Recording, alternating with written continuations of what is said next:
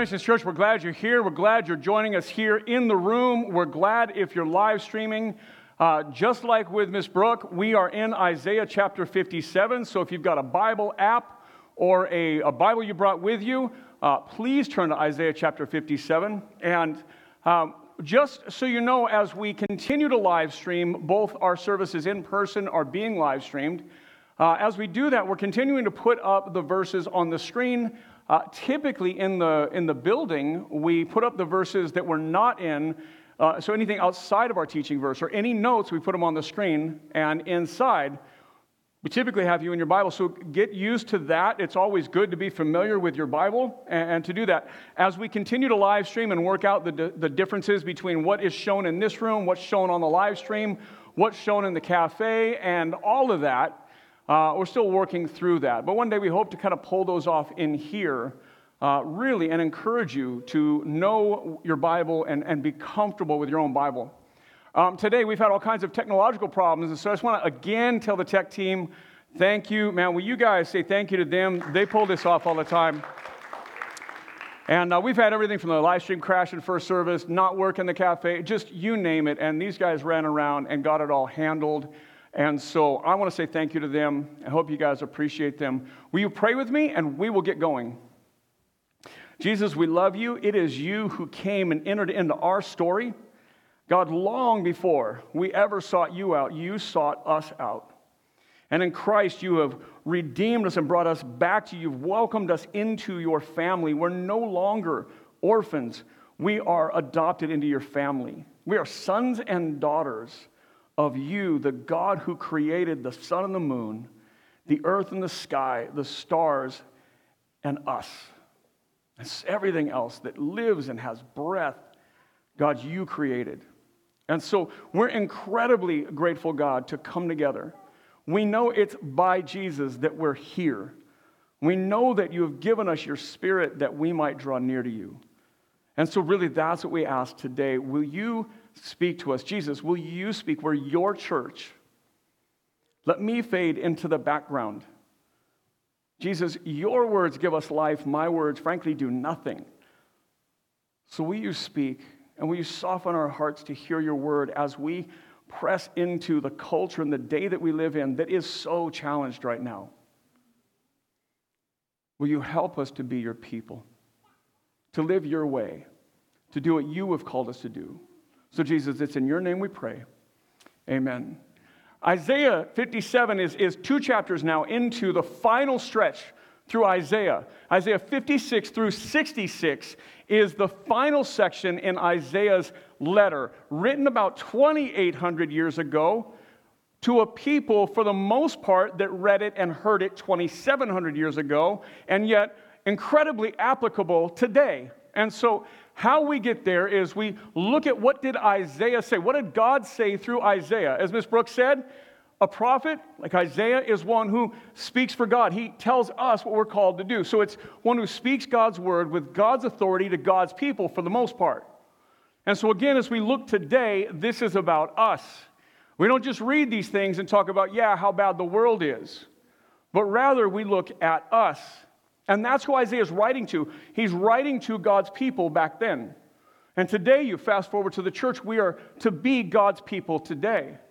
And the critique that Isaiah has given the people through all the chapters leading up to this is that they look more like the world around them and less like God's people. Easier way to say that maybe for us today is that we look more like the world around us and less like Jesus. When we look at ourselves, we look at the world and we see very little distinction. And what we're looking to do is be a different people. What God is looking for is for us to be different than the world around us. So if those of you note takers, kind of a main idea today we'll put up on the screen, revival requires repentance. God would love nothing more than to shower out his presence and power on those who profess to follow Jesus. Isaiah says that it is us who are often in the way. We allow false things to crowd out what God wants to do in us. So revival is God's power, God's presence, God's leadership, God's guidance, God's people, taking God's people and using them for his work, for the goals God has. Revival is us having that take place. It's not adding people or dollars or counts or kids. Revival doesn't just mean more people. Revival means more like Jesus. And when we become more like Jesus, God uses us to reach others. And so when we talk about revival, what we're looking at is, where are we getting in the way of God using us for His glory? Where is it that God wants revival to take place through us, and the only thing stopping Him is us? Is that we look like just the rest of the world around us. And so as we do that, we're just going to keep kind of pressing into that. A couple weeks ago, we talked about just being able to hold more than one thing in our minds at the same time, that you can believe this is right, and you don't have to join a political side. That you can just aim at what is right, what God has called us to do. And sometimes that will offend this side, and sometimes it'll offend this side. Sometimes it'll just offend everybody. Sometimes everyone will disagree with you. And I'm not saying being offensive is following God. I'm just saying that when we do something different, not everyone will love what we're doing. But as we do what God has called us to do, we need to remember that there are sometimes things that we need to hold that are seemingly, because of our culture, in tension, but they're not. Isaiah 57 begins, we'll start in verse 1 here, where it says, "The righteous man perishes, and no one lays it to heart. Devout men are taken away while no one understands. For the righteous man is taken away from calamity. He," meaning the righteous man, "enters into peace. They rest in their beds who walk in uprightness." Isaiah is now looking at the people of God. He is speaking to us, and he's asking us, hey, I need you to be different than the world. God is calling you to be different than the world around you. And here's his first place where he steps in. He says this, that that truly righteous men and women are disappearing from God's people, and no one even notices. When we look at this, what is a truly righteous person? Someone who is truly righteous is always seeking to do what God would have them to do. A truly righteous person isn't crowded into one political camp or the other. The truly righteous will look beyond at the issues, at the things that are taking place, at the world around them, and they will only see what God is calling them to do rather than being trapped into one side or the other. We've talked about the prison of two ideas, that either you're for this, that makes you against this, or you're for this, it makes you against this. And as Christians, we just need to be bigger than that. That is the world. That is everything in the world that is pushing us towards more and more division. But God is calling us to be united. God is calling us to live for Him and Him alone. And so as Christians, we need to be bigger than the two-team system. We need to lay down the jerseys and just say, okay, really, the only team I'm on is Team Jesus, and what is God calling us to do? How do we look like that and not the world around us? And so Isaiah's first caution to us as we ask the question today, how is it that we're getting in the way of God using us? What are we doing? He says the righteous are disappearing and you don't even notice. Where is the righteous person who sees beyond the political lenses? Where is the righteous person that no matter how other people talk on social media, we speak with kindness and love, even when we're disagreeable, or even when we disagree, we're not disagreeable? How do we learn how to speak rather than speaking like everybody else around us, speaking any way we want to speak and think we can possibly be pleasing Jesus at that moment? How do we find our way beyond what is normal in the world right now to be who Jesus has called us to be? Here's a note for you. If you're a note taker, it's about losing the righteous. Isaiah shows the unmourned loss of truly righteous people. These are men and women who advocate for God's will, even against their own people. When I say own people, that could be own political party, it could be own race, could be own socioeconomic status, own nation, own whatever. Whoever your people are, that the truly righteous will advocate for God's will even against their own. When their loss is not mourned, when we lose the righteous and no one mourns it, it is because they're not missed. And revival is far away. When the righteous people leave, when they leave the conversation, when they leave the world, when they leave engaging in whatever the issue is, and no one misses them, we know we're further and further away from Jesus.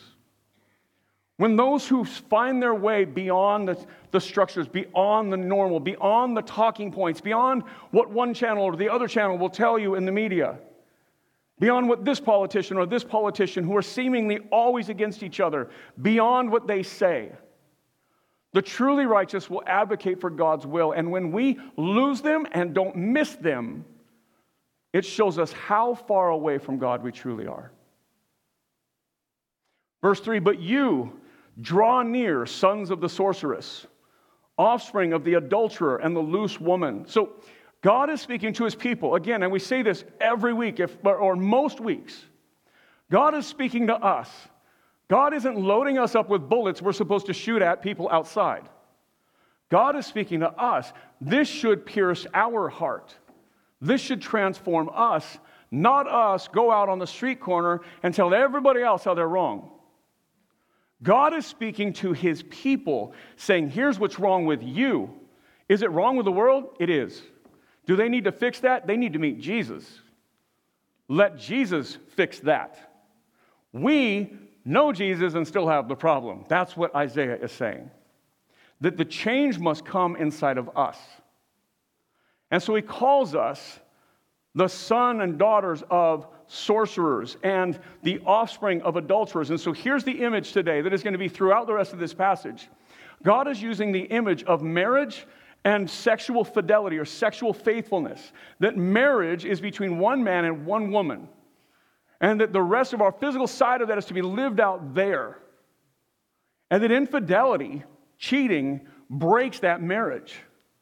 And almost all of us have been cheated on at some point in our life, and we know that heartache, and we know that feeling in our stomach that we can't shake because of the pain and anger and mourning and loss.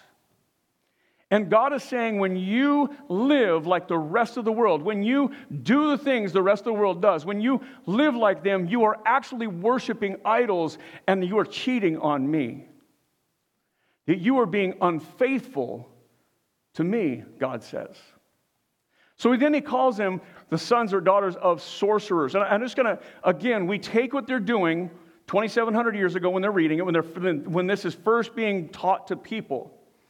And we take that and we contextualize it today. We use the example often of widows and orphans. Care for the widow of orphans, Isaiah says. And yes, we still have orphans, and yes, we still have widows. But in that context, it's the people that are the most vulnerable. Fast forward to today, it's the single parent and the foster kid most of the time. And so we learn from it and we import it into our context, figure out how are we doing the very same thing. Fortunately, the Old Testament talks about all the things that we need to hear in our context today. So I'm just going to go through 3 quick verses, giving you an idea of how we worship falsely. So 1 Chronicles 10 says this, so Saul died for his breach of faith. He broke faith with the Lord in that he did not keep the command of the Lord and also consulted a medium seeking guidance. He did not seek guidance from the Lord. So King Saul, goes out and seeks out a psychic and a medium to get guidance from that person rather than getting guidance from God. That's what Chronicles tells us. That he broke faith, and this is what he did. Deuteronomy says, there shall not be found among you anyone who practices divination or tells fortunes, or interprets omens, or a sorcerer, or a charmer, or a medium, or a necromancer, or one who inquires of the dead. For whoever does these things is an abomination to the Lord. That we don't go outside of God to go find our direction. That we don't go outside of God to go find our healing. That we don't go outside of God to get more learning. We continually press into God. Isaiah 47 says, you are wearied with your many counsels. Let them stand forth and save you. Here's what he's saying. You're going out and asking everybody but me. So when you come and pray to me, just keep asking somebody else. Because I'm going to quit listening until you abandon everyone else. You are wearied with your many counsels. Let them stand forth and save you. Those who divide the heavens, who gaze at the stars, who at the new moons make known what shall come upon you. What's he talking about there? Astrology. In every newspaper today, I think, if anybody actually still reads a newspaper, right? Super common in the Christian church to people, even if they're just joking around about it, like, oh, I just read my horoscope today, or I'm this, or I'm that, or this, this person is like this, or I'm more suited to this kind of person. Even in the church, even when people don't take it seriously, they still do it. It would be like saying, hey, I have a girlfriend, but I tell my wife, I just don't take it too seriously. That's why she's at home, and I'm here saying that, right? God is saying, you're cheating on me. You're repeatedly being unfaithful to me when you live like the world around you. Like you press into the Eastern mysticisms, or you press into the other religions, or you do this and you try and find your guidance from the stars or the dead or psychics or whatever. That's how you're cheating on me, God says. And the idea is you're more like the world around you than you are like my children. Here's a note for you. Common false worship today. So Christians commonly engage in false practices like astrology, medium, psychics, and energy healing like Reiki and crystals and more, wrongly seeking guidance, instruction, or healing, which only God can do for us. Wrongly seeking other avenues to find things that only God can do for us. Only God can tell us what lies in front of us. Only God can heal us. Has He given us medicine? Yes. Has He given us crystals and Reiki? No. Right? That only God, that God is the source of what we are, of our health, of our teaching, of our guidance, of our future, of our past. God says, seek me, seek nothing else. Verse 4, He says, whom are you mocking? Against whom do you open your mouth wide and stick out your tongue? Are you not children of transgression, the offspring of deceit? He says, you are mocking me when you do this. When you look to the stars to figure out what you should do, don't you know I made the stars? Are you mocking me, the Creator, and following the created things? In first service, we said it's as simple as, or as crazy as, call it what you want, as taking a piece of wood and carving out an idol with your own hands. You take this, or metal, or whatever, and you carve out something, and then you set it up, you light a candle, and worship the thing you just made. How crazy is that? You made it. Can it fix you? No, you have to fix it. And yet we worship created things all day, every day. Be it finance, or power, or astrology, or psychic, or this, or that, or whatever. That we worship created things. That's what Paul talks about. We've traded in worship of the Creator for worship of created things. God says, lift your eyes up above the stars, that's me. I hung them in place. I know them by name. He says, when you do this, you cheat on me. You break our marriage. You break our bond because you sleep around with your idols. That's his image today for this whole passage. Verse 5, you who burn with lust among the oaks under every green tree, who slaughter your children in the valleys and under the cleft rocks. Here's what he says. Some of you are doing this hidden in the valleys, hidden in the clefts. In a minute, he'll say, and the rest of you are up on the mountain, up on the mountaintop, because you don't even have any shame. But he pauses and he gives them another way that they're like the culture, like the world around them. He says, you who slaughter your children.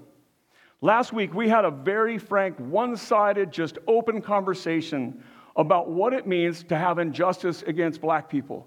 That they are feeling the weight of an injustice differently than any other community, even other colors of people, other people groups. That there is something going on in our culture, and it has been for a long time, and that injustice does take place among the black community.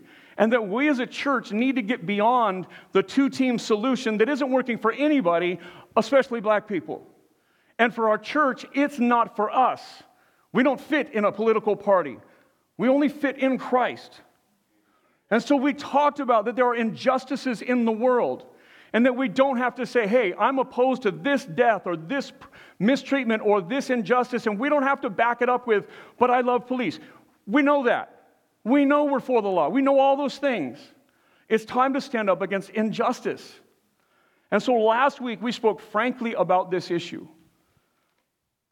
This week, we have another issue. And like last week and the week before, it's as pronounced in the church as it is outside the church. And it's obvious, it is the injustice done to unborn life. Here it is. So I'm going to give you scripture. We're going to keep this in the Bible. Job 31 says, Did not he who made me in the womb make him? And did not one fashion us in the womb? Not only is God speaking to us being made and created by him, but this is also another passage for race. Did God who made me in the womb, didn't he also make her in the womb and him in the womb and her in the womb and him in the womb? Yes, same God made us all. It's a reminder that God created us equal, that God made us, though different, equal. But it also reminds us that God created us before we even knew a life was there. Jeremiah 1, God speaking to Jeremiah says, before I formed you in the womb. So before conception, before I made you, he says, I knew you. And before you were born, I consecrated you. I appointed you a prophet to the nations. I made you. I mapped out your life. I gave you a purpose. I knit you together. And before all that, I knew you. I knew you. You know, before the heartbeat, I knew you. Before birth and breath, I knew you. I made you, God says. Psalm 139, for you formed my inward parts. You knit me together in my mother's womb. Your eyes saw my unformed substance. In your book were written, every one of them, the days that were formed for me, when as yet there was none of them. You made my days even before I had days. You made me. You gave me life even before there was any form, any heartbeat, anything. I know that there was a round of probably in the last year, it seems like 25 years with coronavirus, right? It seems like dog years we live in right now. But remember, all these things were going around last year. It was probably only 6, 7, 8 months ago about heartbeat laws, right? The conservatives were finally stepping up and saying, listen, man, if there's a heartbeat, there's a life. Can we all agree on that? Well, before there's a heartbeat, there's a life. And before there's a heartbeat, God created. And before there is breath, for those that would say it's all the way up until this, till all partial birth, abortion, whatever, hear me when I say God had a plan long before all of that. So here's a note for you. Before breath or heartbeats, God teaches us that a baby in the womb is alive, being made by him, and has a purpose from God. God gives equality to every child in the womb. As Mother Teresa said, a nation that kills its children in the womb has lost its soul. When we will eliminate the most vulnerable, we have lost our soul. When we watch a black man die on TV at the hands of a cop and we politicize it, we've lost our soul. Church, we are no different than the world around us in many of these cases.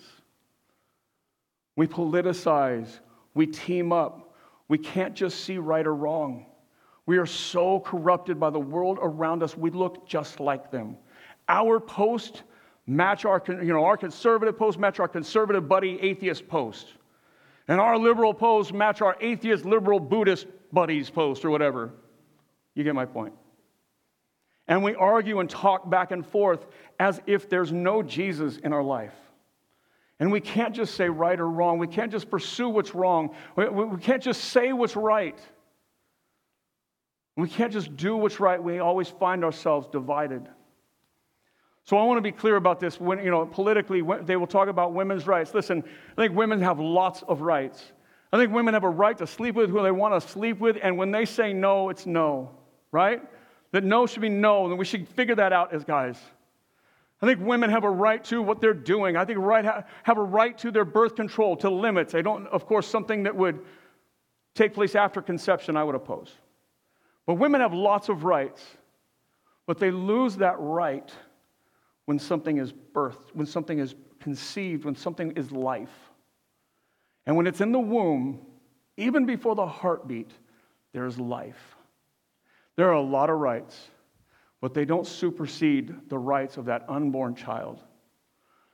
Like you can argue today, there's the rights of these people, but we're talking about the infringed rights of these people.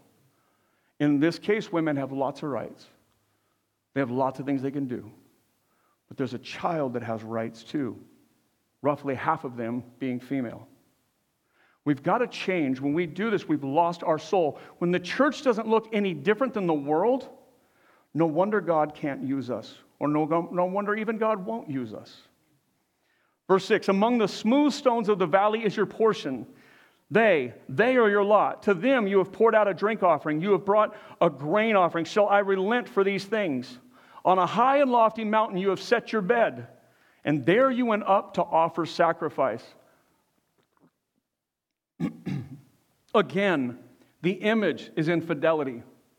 The image is the breaking of that marriage. The image is us cheating on God.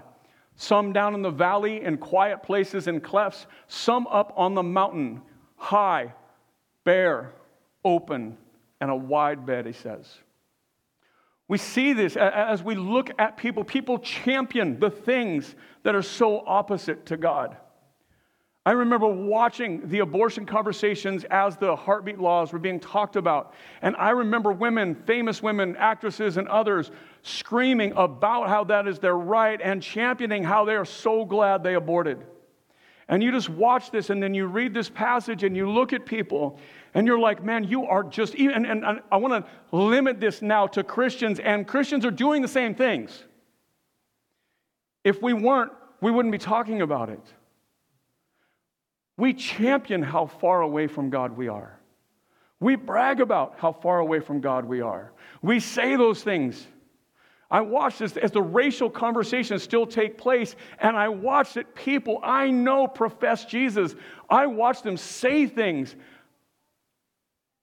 that if you were black in America, you would not know that they cared about you, or that they cared about Jesus at all. Our conversations aren't very different than the world around us, and yet we are supposed to be radically different. Verse 8, behind the door on the doorpost you have set up your memorial. For deserting me you have uncovered your bed. You have gone up to it. You have made it wide. You welcome in a lot, he's saying. And you have made a covenant with yourself with them, and you have loved their bed, and you have looked on nakedness. Verse 9, you journeyed to the king with oil and multiplied your perfumes. You get the image here. We don't have to say that in front of the kids, right? Okay, Ollie, you got it. All right. There we go. That's the one, right? You sent your envoys far off and sent it even down to Sheol. You were wearied with the length of your way, but you did not say it is hopeless. You found new life for your strength so that you were not faint. He's like, when you did this and you realized how this was not working and how dumb this was, that you were worshiping this created thing, like when you got to that point, instead of stopping and saying, okay, this is really dumb, you renewed your strength and gave new life to your pursuit. He says you would much rather fail than return to me. That when you realized it was hopeless, you kept going. When you realized it was crazy what you were doing, what you were believing, what you were thinking, what you were saying, when you realized it, you continued to go forward. And instead of returning to me, you renewed your strength against me. Verse 11, whom do you dread? Who did you dread and fear, so that you lied and did not remember me, and did not lay it to heart, God says. Have I not held my peace even for a long time, and you do not fear me? God is asking two questions. Like, who is it you fear more than me? Like, who is it that you fear? Like, any answer you can give, God's like, I created that. You fear the mountain lion? Did it. Right? You fear the earthquake? Yep, me too. Fear that dude around the corner? Made him too. Right? He may not look like me, but I'm in control. Who do you fear more than me? God says, the creator of everything. And then he said this, how long do you think I will put up with a cheating wife? When he looks at you and I and he says, how long will I put up with your betrayal? And lays it out in such stark terms, so clear a picture for us to understand. How long? Verse 12, I will declare your righteousness and your deeds, but they will not profit you. In other words, I will say what is true about you. It is not good. I will talk about what you're doing. It is not good. Verse 13, when you cry out, let your collection of idols deliver you. Here's what he's saying. Here's one of those crazy warnings in the Bible again that just give me fear at times. He says this, when you're doing this, when you're worshiping other things, when you're doing other things, when you're giving your heart to someone or something other than me, and it comes time to pray, save it. I'm not listening. Go pray to this. Words we never want to hear from God is, I don't want to hear your prayers. He says, when you cry out, verse 13, let your collection of idols deliver you. The wind will carry them all off. A breath will take them away. But he who takes refuge in me shall possess the land and shall inherit my holy mountain. Here's what God says. You want to go do that? When you get to crisis, go figure that out. Now, there's a fine line here. There's a balance in between here. Because when we come to Christ, we're all equally separated from God. We're all equally guilty. And it isn't even like you take my background and yours is probably better than mine. And it's not like you were any closer to Jesus than I was when I came to faith. Problems and all. Apart from Christ, we are all equally apart from God. In Christ, we are all equally reconciled to God. So it's not about what you've done or what you're doing. It's about which way are you facing. When Jesus is here and you're running this way, but you stop and you turn, Jesus is here. It doesn't matter how far away you get. It doesn't matter how far you run. It doesn't matter what you've done. It just matters that you're turned back and you're pointing towards Jesus. He's there. Yeah, that's good, right? It doesn't matter. We're all equally sinful. We're all equally in need of a Savior. It doesn't matter what you've done. Don't buy into the lie that you're not good enough or you're not loved enough or Jesus has forgotten you. We are all equally welcome back. But when the believer continues to run that direction away from Jesus, he says, take your prayers somewhere else. Go pray to that thing you're chasing after. Let's see how that works out for you. When you're ready, turn.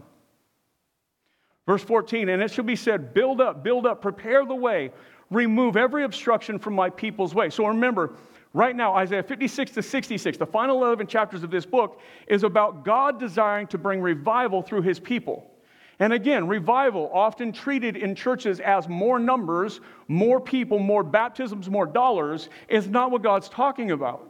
He's talking about more of his presence among his people. More his people look like him. He's talking about blessing and power and usefulness. When we are useful by God, he will use us to reach others. That doesn't mean it's about the numbers. It means it's about us. That we are useful when we are obedient, when we look like Jesus.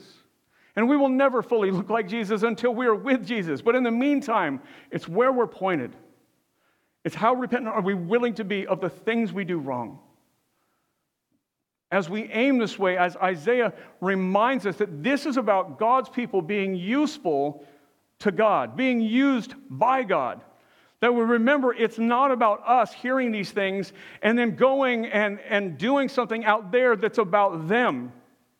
It's about us changing us so that we can live in such a way that they will see Jesus.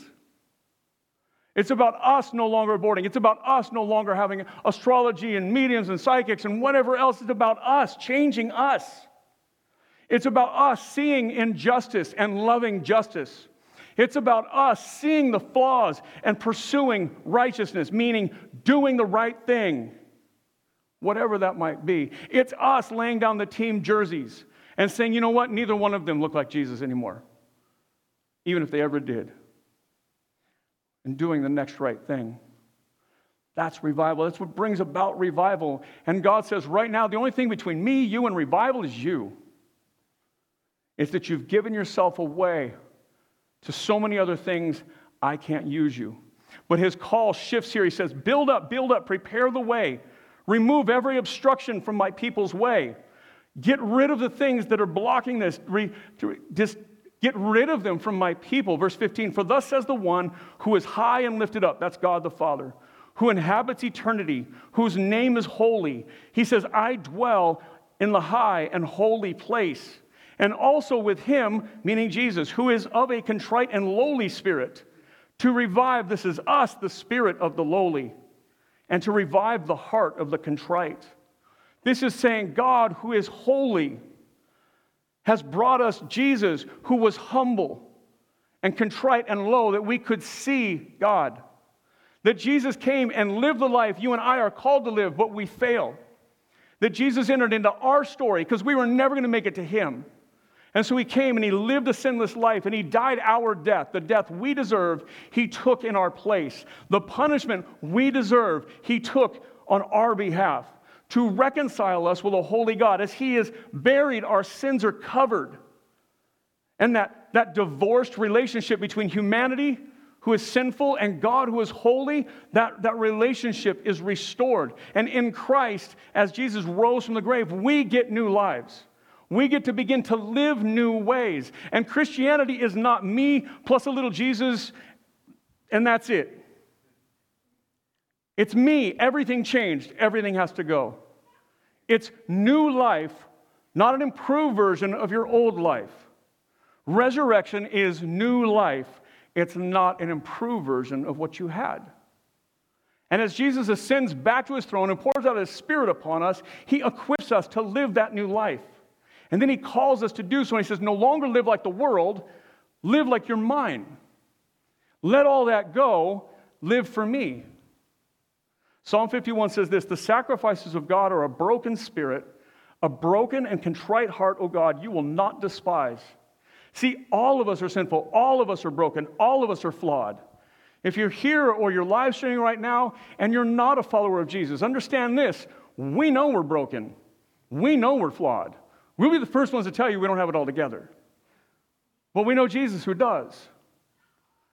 And our right response is a broken and contrite heart, that we come to God repentant, that we come knowing we need change.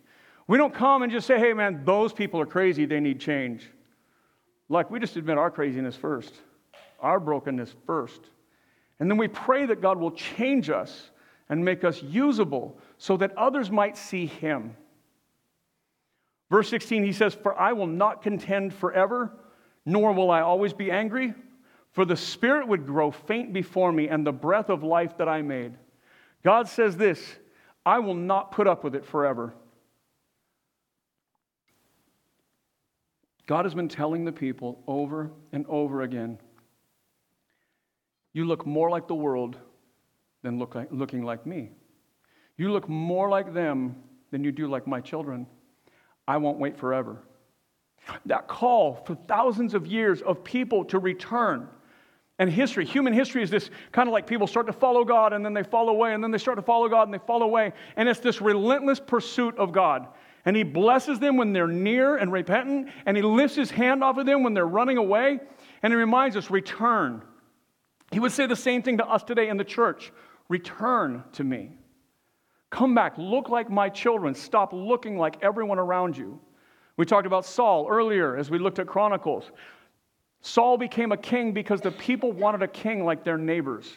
They wanted to be like the nations around them, and instead of having God lead them, they wanted a king.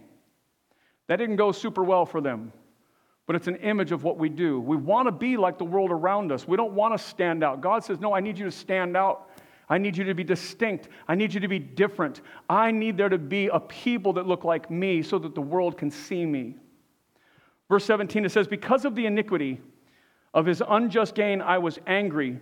I struck him. I hid my face and I was angry. But he went on backsliding in the way of his own heart. I have seen his ways, but I will heal him. I will lead him and restore comfort to him and his mourners. There's this reminder that in every Christian church, no matter how heavy the message is, or no matter what is being called out, no matter how far away from God we find ourselves, the message in every Christian church pivots and turns towards Jesus. It pivots and it turns towards hope, because never are we left over here if we don't want to be. We don't just have to hear about all the ugly, all the sin, all the problem, all the brokenness in us, and then just get left there. Instead, it pivots. And God says, I want to heal him. I will lead him and restore comfort. He's saying, return to me. Turn away from that. If you're not a follower of Jesus today, then it would say, turn to me for the first time. In this case, it's people that should already be facing Jesus. And he's saying, listen, return. Our right response is repentance. It's always turning back towards Jesus. And when our lives are just heavy with the burdens of the world and the burdens of our sin, here's what Jesus says in Matthew 11. He says, "Come to me, all who labor and are heavy laden, and I will give you rest." The call is come to Jesus. The call is always come back to Jesus, return to Jesus, come to Jesus for the first time. Verse 18, "I have seen his ways, but I will heal him." There's that promise, no matter where you are, no matter what you're doing, I've seen you, but I will heal you. I will lead him and restore comfort to him and to his mourners, creating the fruit of lips, peace, peace to the far and to the near, says the Lord, and I will heal him. This is a callback to the first verse, where God says, here's the problem with my people. The righteous are disappearing and nobody even notices. But I will heal him. I've seen his ways. I'll restore him. I'll give him peace. When the righteous return, God says, I will lead them.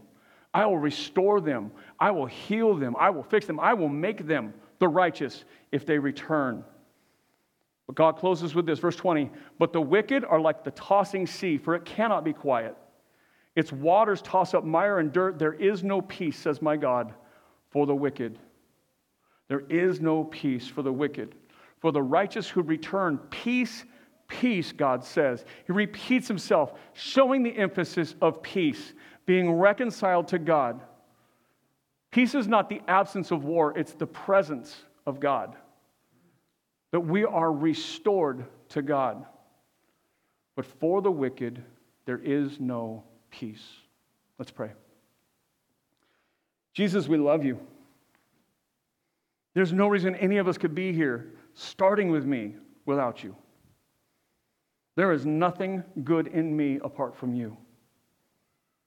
And yet somehow you have seen fit to use me. You do so that everyone will know all can come, all can be, all can change. Anyone who would lay down their false worship, who would lay down, oftentimes our biggest false worship is ourself, the worship of what we want, to the exclusion of what you want.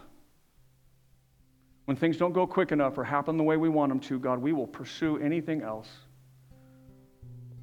As Calvin said, our hearts are factories for idols. We churn out idols every day, new things to give our heart to, new things we worship. And God, we must repent of that. We must turn from that. And in doing so, we turn towards you. We turn towards you, Jesus, and you welcome us back. You promise beautiful things. I will forgive. I will heal. I will comfort. I will restore. I will redeem. And I will give peace. And when collectively we begin to do this, God, you say, I will bring revival. I will use my people to glorify my name. Let Generations Church be that.